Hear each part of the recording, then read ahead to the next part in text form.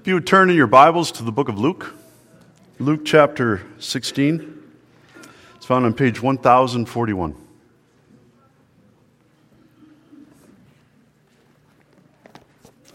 Luke chapter 16, we're going to start at verse 19.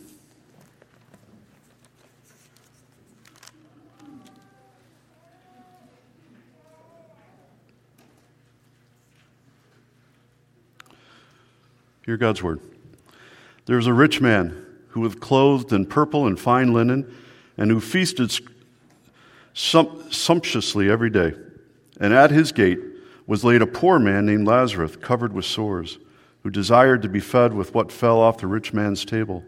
Moreover, even the dogs came and licked his sores. The poor man died and was carried by the angels to Abraham's side. The rich man also died and was buried. And in Hades, being in torment, he lifted up his eyes and saw Abraham far off, and Lazarus at his side. And he called out, "Father Abraham, have mercy on me, and send Lazarus to dip the end of his finger in water and cool my tongue, for I am in anguish in this flame." But Abraham said, "Child, remember that you in your lifetime received your good things, and Lazarus in like manner bad things. But now he is comforted here, and you are in anguish. And besides all this, between us and you is a great chasm has been fixed, in order that those who have passed from here to you may not be able, and none may cross from there to us." And he said, "Then I beg you, Father, to send him to my father's house, for I have 5 brothers, so that he may warn them, lest they also come into this place of torment." But Abraham said, "They have Moses and the prophets, let them hear them." And he said, "No, Father Abraham, but if someone goes to them from the dead, they will repent." He said to him, "If they do not hear Moses and the prophets, neither will they be convinced if someone should rise from the dead."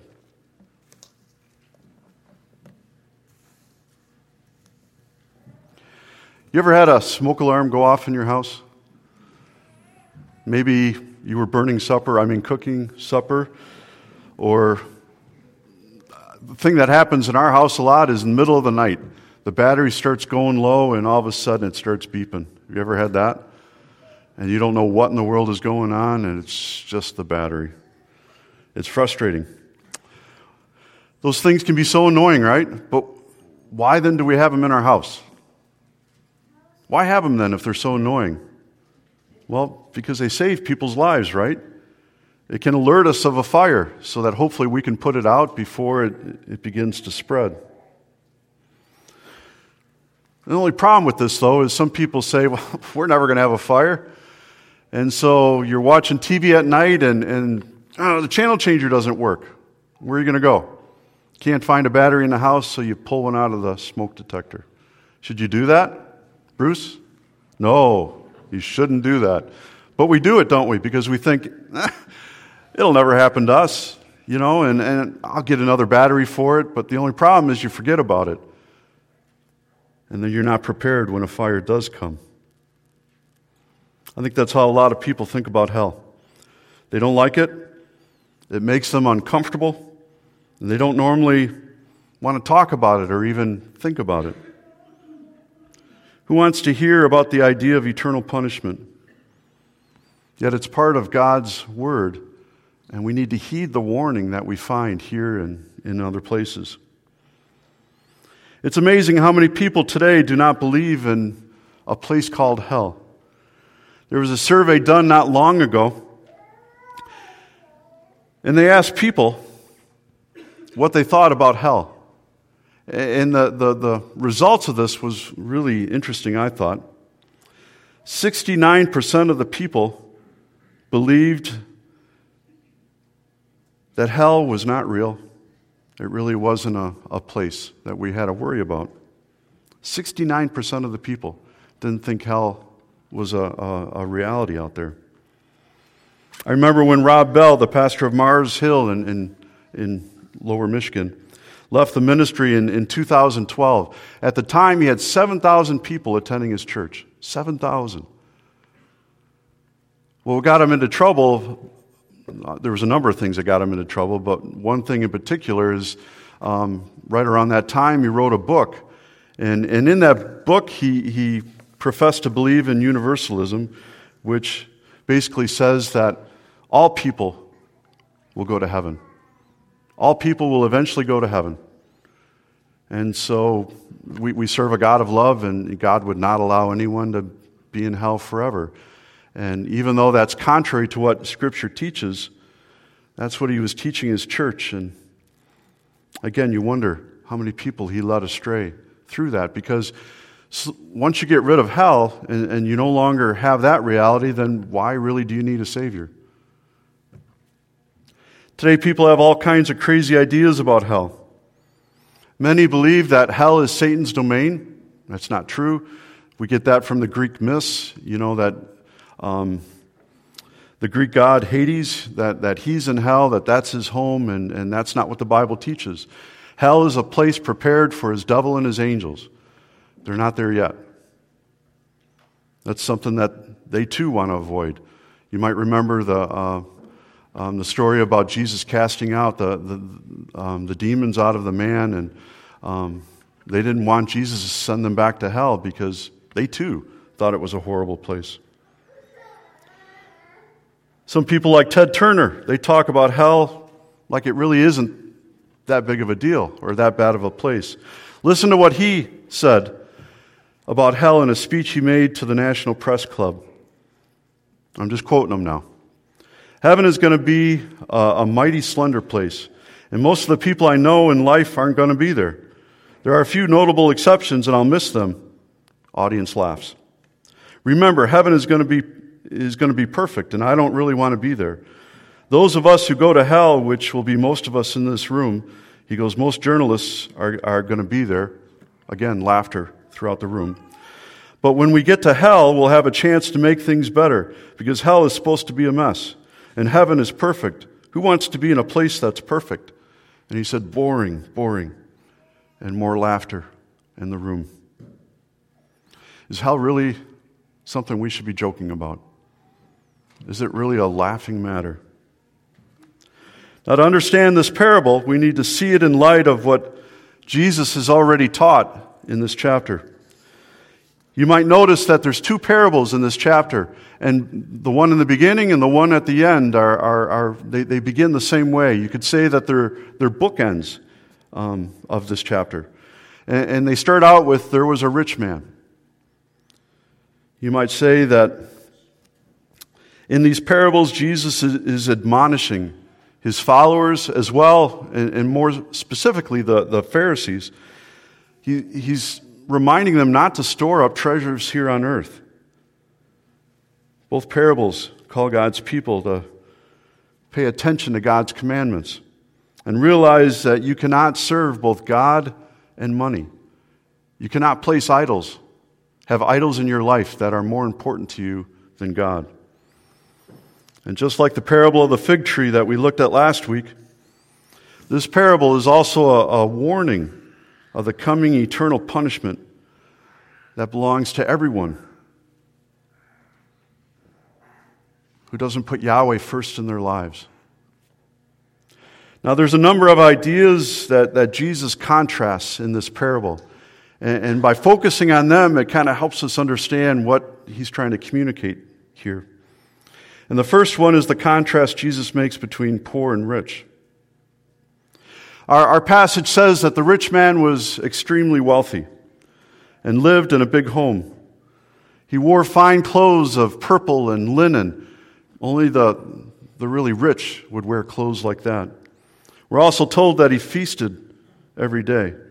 Notice he didn't just eat food, but he feasted, which indicates to us that when he ate, it was all about indulgence and excess. The rich man, he lacked nothing. He needed nothing. So he thought. In many ways, he's like many today who are living their lives feeling secure in their wealth and their strength, when really, in ourselves, it's not enough, is it? The Bible says the wages of sin is death, and so all of us are in the same boat. We need a Savior. To meet Jesus one day, not having met him during our lives, not having asked Him to be our Lord and Savior. What a frightening prospect to stand there in front of God without the blood of Jesus covering us. Now, I'm sure that this parable was kind of a shock to Jesus' listeners, because in their minds, they believe that, well, if you're rich, that means God's blessing you. And if you're not rich, if you're sick, if you're poor, well, that's because God's not happy with you. They had some strange ideas about that. And then for the rich man in our parable, we don't even know his name. And I think it's a subtle way for Jesus to indicate to us that this man is outside the family of God, that this man doesn't know Jesus. And even in this parable, he doesn't call on God, he calls on Abraham. He doesn't have a relationship with Christ Jesus. Lazarus, on the other hand, had a completely different life. He was poor beyond our ability to even start to comprehend. Lazarus wore rags. He was very sick. He wasn't able to work, which forced him to become a beggar. He had no means to support himself. And the people who should have cared for him, like the rich man, who had so much, he wasn't willing to help Lazarus at all. And so each day they would lay Lazarus at the gates of the rich man's house, his estate. And yet, no one gave him anything. He longed to eat the crumbs that fell off the rich man's table. Now that's hungry, to eat the crumbs that fall to the floor. But the rich man wouldn't even allow that. The only good thing you could say about Lazarus' life was that he had God in it. In fact, Lazarus' very name means God is my helper. That's the most important thing, isn't it? To have a relationship with Christ Jesus. We do a lot of great things in our lives, but the most important thing we have to do is make sure that our eternity is secure. And the only way that can happen is through Christ. The rich man and Lazarus, they lived totally different lives. And the only thing they had in common was really that they both died on the same day. Yet death isn't the end. When the heart stops and you've breathed your last, the soul and the spirit, God's word teaches, continues on. And it continues on forever. 2 Corinthians 5, our bodies are compared to that of a tent. Tents get holes. They start to wear out. They get tattered after a while. Same with our bodies. And the longer we live, the more tattered and feeble our tents become. I love this story that former President John Quincy Adams told toward the end of his life. I think he was about 80 years old at the time. And a friend came and met him and shook his hand. And John Quincy Adams' hand was trembling, again, because of his age. And the man says, "Good morning, how is John Quincy Adams today?" And the retired chief executive looked at him for a moment and said, "John Quincy Adams himself is quite well, sir, quite well. But the house in which he lives in at present is becoming dilapidated. It is tottering upon its foundations. Time and the seasons have almost destroyed it. The roof is pretty worn out. Its walls are falling down, and it crumbles with every wind. The old tenement is becoming almost uninhabitable, and I think that John Quincy Adams will soon move out. But he himself, sir, is quite well." Don't you love that answer? It wasn't long after this that John Quincy Adams had his second stroke, and he left that shaky tenement house for good. And he entered a home that was not made by human hands. At Lazarus' death, all that we are told about him is that he died. Nothing is said about his burial. And usually what they did for very poor is you dump them in the garbage dump. There was a fire going on there all the time. It's an eternal fire that was always burning the garbage. And that's where they put the very poor. They just dumped their bodies there. Not much of a send-off. The rich man, though, we're told, was buried. I'm sure it was with a lot of fanfare and a lot of hoopla, and he's probably given a glorious send-off, the finest funeral that money could buy. Now, Jesus' listeners, again, they would have thought, kind of surprisingly, why did the rich man die? It didn't make sense to them because he was rich. That means he was being blessed by God. Then why would God take his life? But in this parable, we find out that in death, Lazarus was really the rich man, and the rich man was actually poor. While Lazarus died with nothing, in eternity he had everything. While the rich man had everything here on earth, in eternity he had nothing. He lost everything. What did Jesus say in the Beatitudes? Blessed are the poor in spirit, for they shall inherit the kingdom of God. Second comparison and reversal in our story is where the rich man and Lazarus go after they die. When both of these men die, there is no pause in the action. It just continues. There's no break in the narrative. After death, they both immediately go to their eternal home. After both men die and pass through death's gate, an amazing reversal occurs. Verse 25 says, the angels carried Lazarus to Abraham's bosom. That idea of Abraham's bosom, it's just an idea of a safe place, that no harm can come, just like it would be for a little child in his mother's arms. But the rich man had a completely different experience. After he woke, he was in a terrifying place called hell. I find this passage to be disturbing because it's the only passage in the Bible where we're actually given somebody's thoughts who's in hell. Their thoughts, emotions, their words. As I mentioned previously, the crowd, and especially the Pharisees, they would have been shocked at this. What? The rich man, he's in hell? That doesn't make sense. He had been rich his entire life. They would have been asking themselves, what did the rich man do to deserve this kind of death?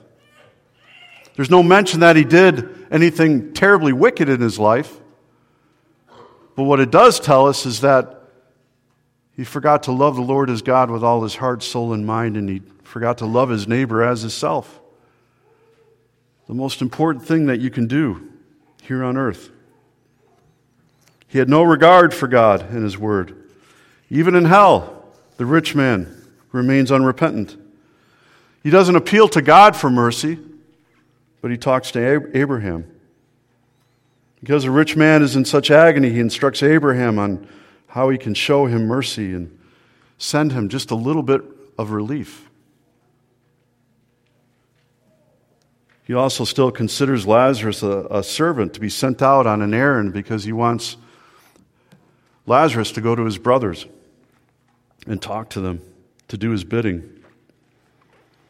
Sadly, there's nothing that's going to change his predicament.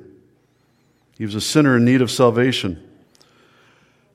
And because he didn't take care of things while he was here on earth, because he didn't ask Jesus into his life to be his Lord and Savior, that means he faced an eternity without Christ. That means he stood before God still holding on to all his sins. And the Bible is clear that when we do that, God's wrath will fall upon us for eternity in hell.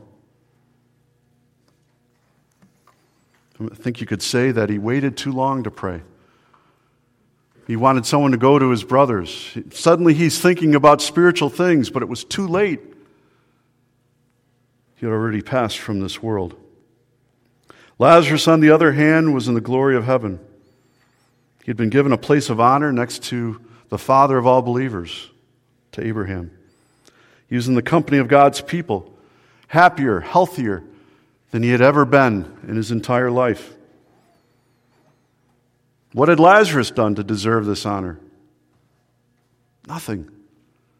Pure grace, wasn't it? Pure grace that God invited him to be with him forever in heaven, just like it's pure grace for us to call on the name of Jesus, to be accepted by Jesus, to be sons and daughters of the King. Pure grace that God calls us to follow him. There's one last reversal here, and that's Lazarus' hopelessness on earth was replaced by joyfulness in heaven. And the rich man's hope in his wealth here on earth was replaced with hopelessness in eternity. See, on earth, the rich man, he didn't think he needed anyone's help. He was rich. He didn't need other people. He could depend on himself, on his money, on his wealth. But now that it was all gone, he cries out for help. Maybe for the first time in his life, he shows concern for others. While he knows he cannot leave hell, our passage clearly states that, yet he asks that Abraham would send Lazarus to his brothers to warn them about what was coming, so that they too wouldn't experience the same fate that he did. The rich man apparently thought if someone who was dead would go back to them, surely they would believe. How could they not believe?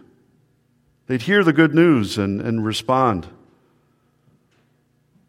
But is that true? Remember what happened when Jesus raised Lazarus from the dead, another Lazarus, and called him from the grave, and they unwrapped him, and there he was all of a sudden. What an amazing thing to witness. And in that passage, we're told that the Pharisees, they were eyewitnesses of that. Lazarus was raised from the dead. And yet, did they believe? No, it made them want to kill Jesus all the more. They hated him even more than they did before. See, unless God begins that work within our hearts, unless God begins to stir the dirt and plant that seed and send the water and everything that the seed needs, how is that faith going to begin to grow? See, without Jesus beginning that good work, unable to hear that good news. In fact, they want nothing to do with God, just like the Pharisees wanted nothing to do with God.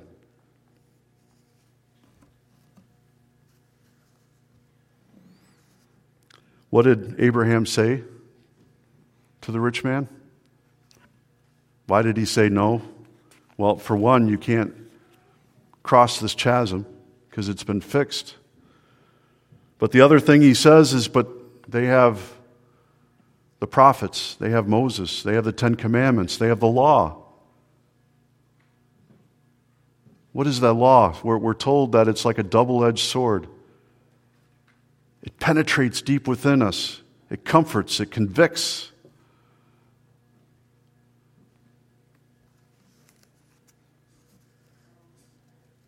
To bring life, to condemn.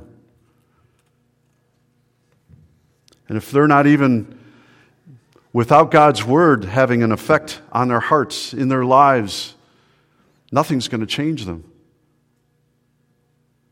They have God's word. I'm sure this man heard it over and over again as he went to the temple. And yet it meant nothing to him. He went through the motions of church, but he didn't really have a relationship with God.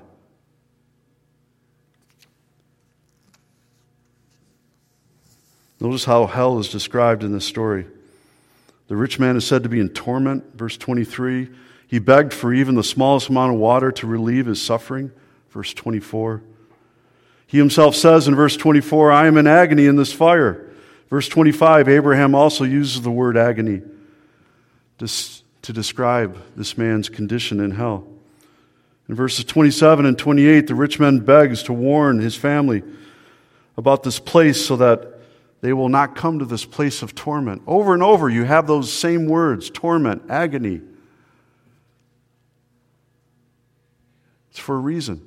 Jesus is trying to warn us of the horribleness of a place called hell. And we should be repulsed by it. We should hate it so much that we would do anything in our power to avoid it.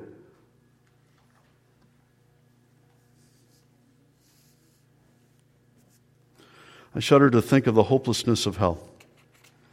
Everything good taken away, no common grace, nothing withholding evil, just pure evil all the time.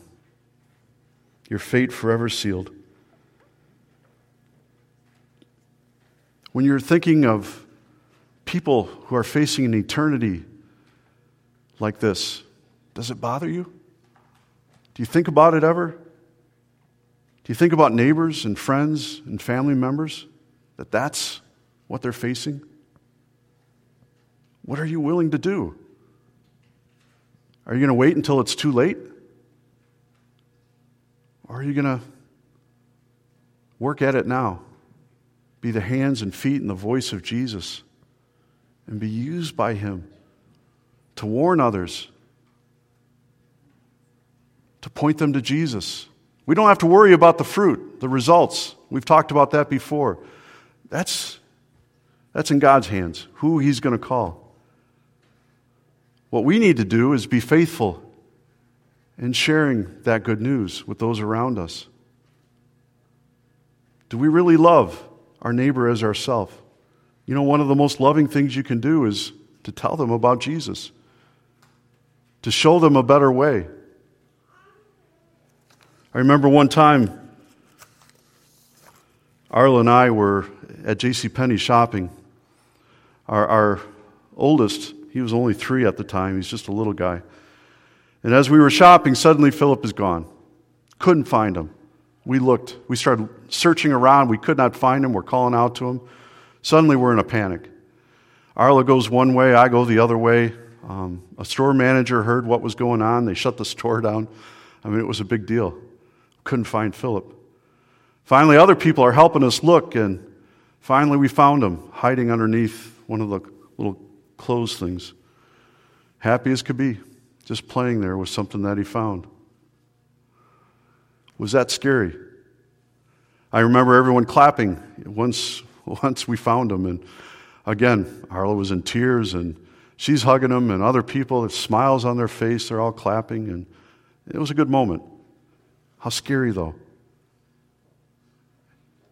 Is that how we look for the lost around us, with that same passion, that same desire to save the lost around us, to save those that Christ has placed into your life?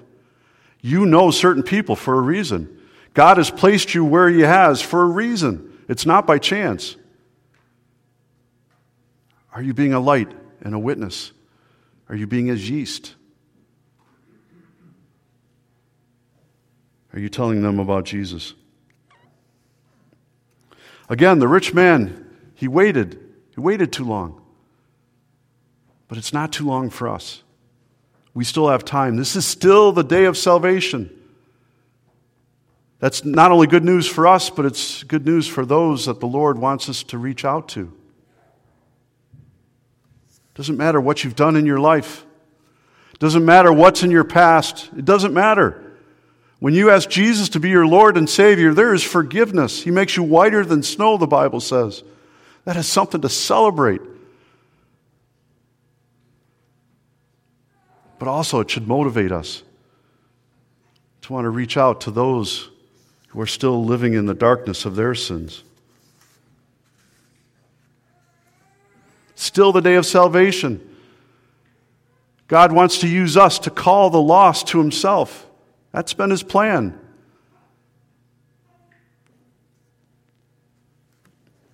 But we need to love the lost as much as Jesus does, don't we? Let's ask the Lord of the harvest to use us and our church to gather in the lost. May we work at this with urgency, remembering that the day of salvation, it's a lot closer than we think. Let's pray. Father in heaven, Lord, as we look at this parable, as we think about heaven and hell, Lord, it's not a place that we would wish anyone would be. Father, we just pray that you might use us to reach the lost around us. Open our eyes, Lord, so that we might see the harvest. We thank you, Lord, that the end result is up to you, that we don't have to bear that responsibility, but yet at the same time, Lord, you've called each of us to be faithful in being a light to others. And so, Lord, may we do that. May we do that through our deeds, through our love, but may we also do that through our words. Thank you, Jesus, for loving us so much, for the mercy that you show us. Despite all that we've done, thank you for the grace that is ours. In Christ Jesus, we ask this in his name. Amen.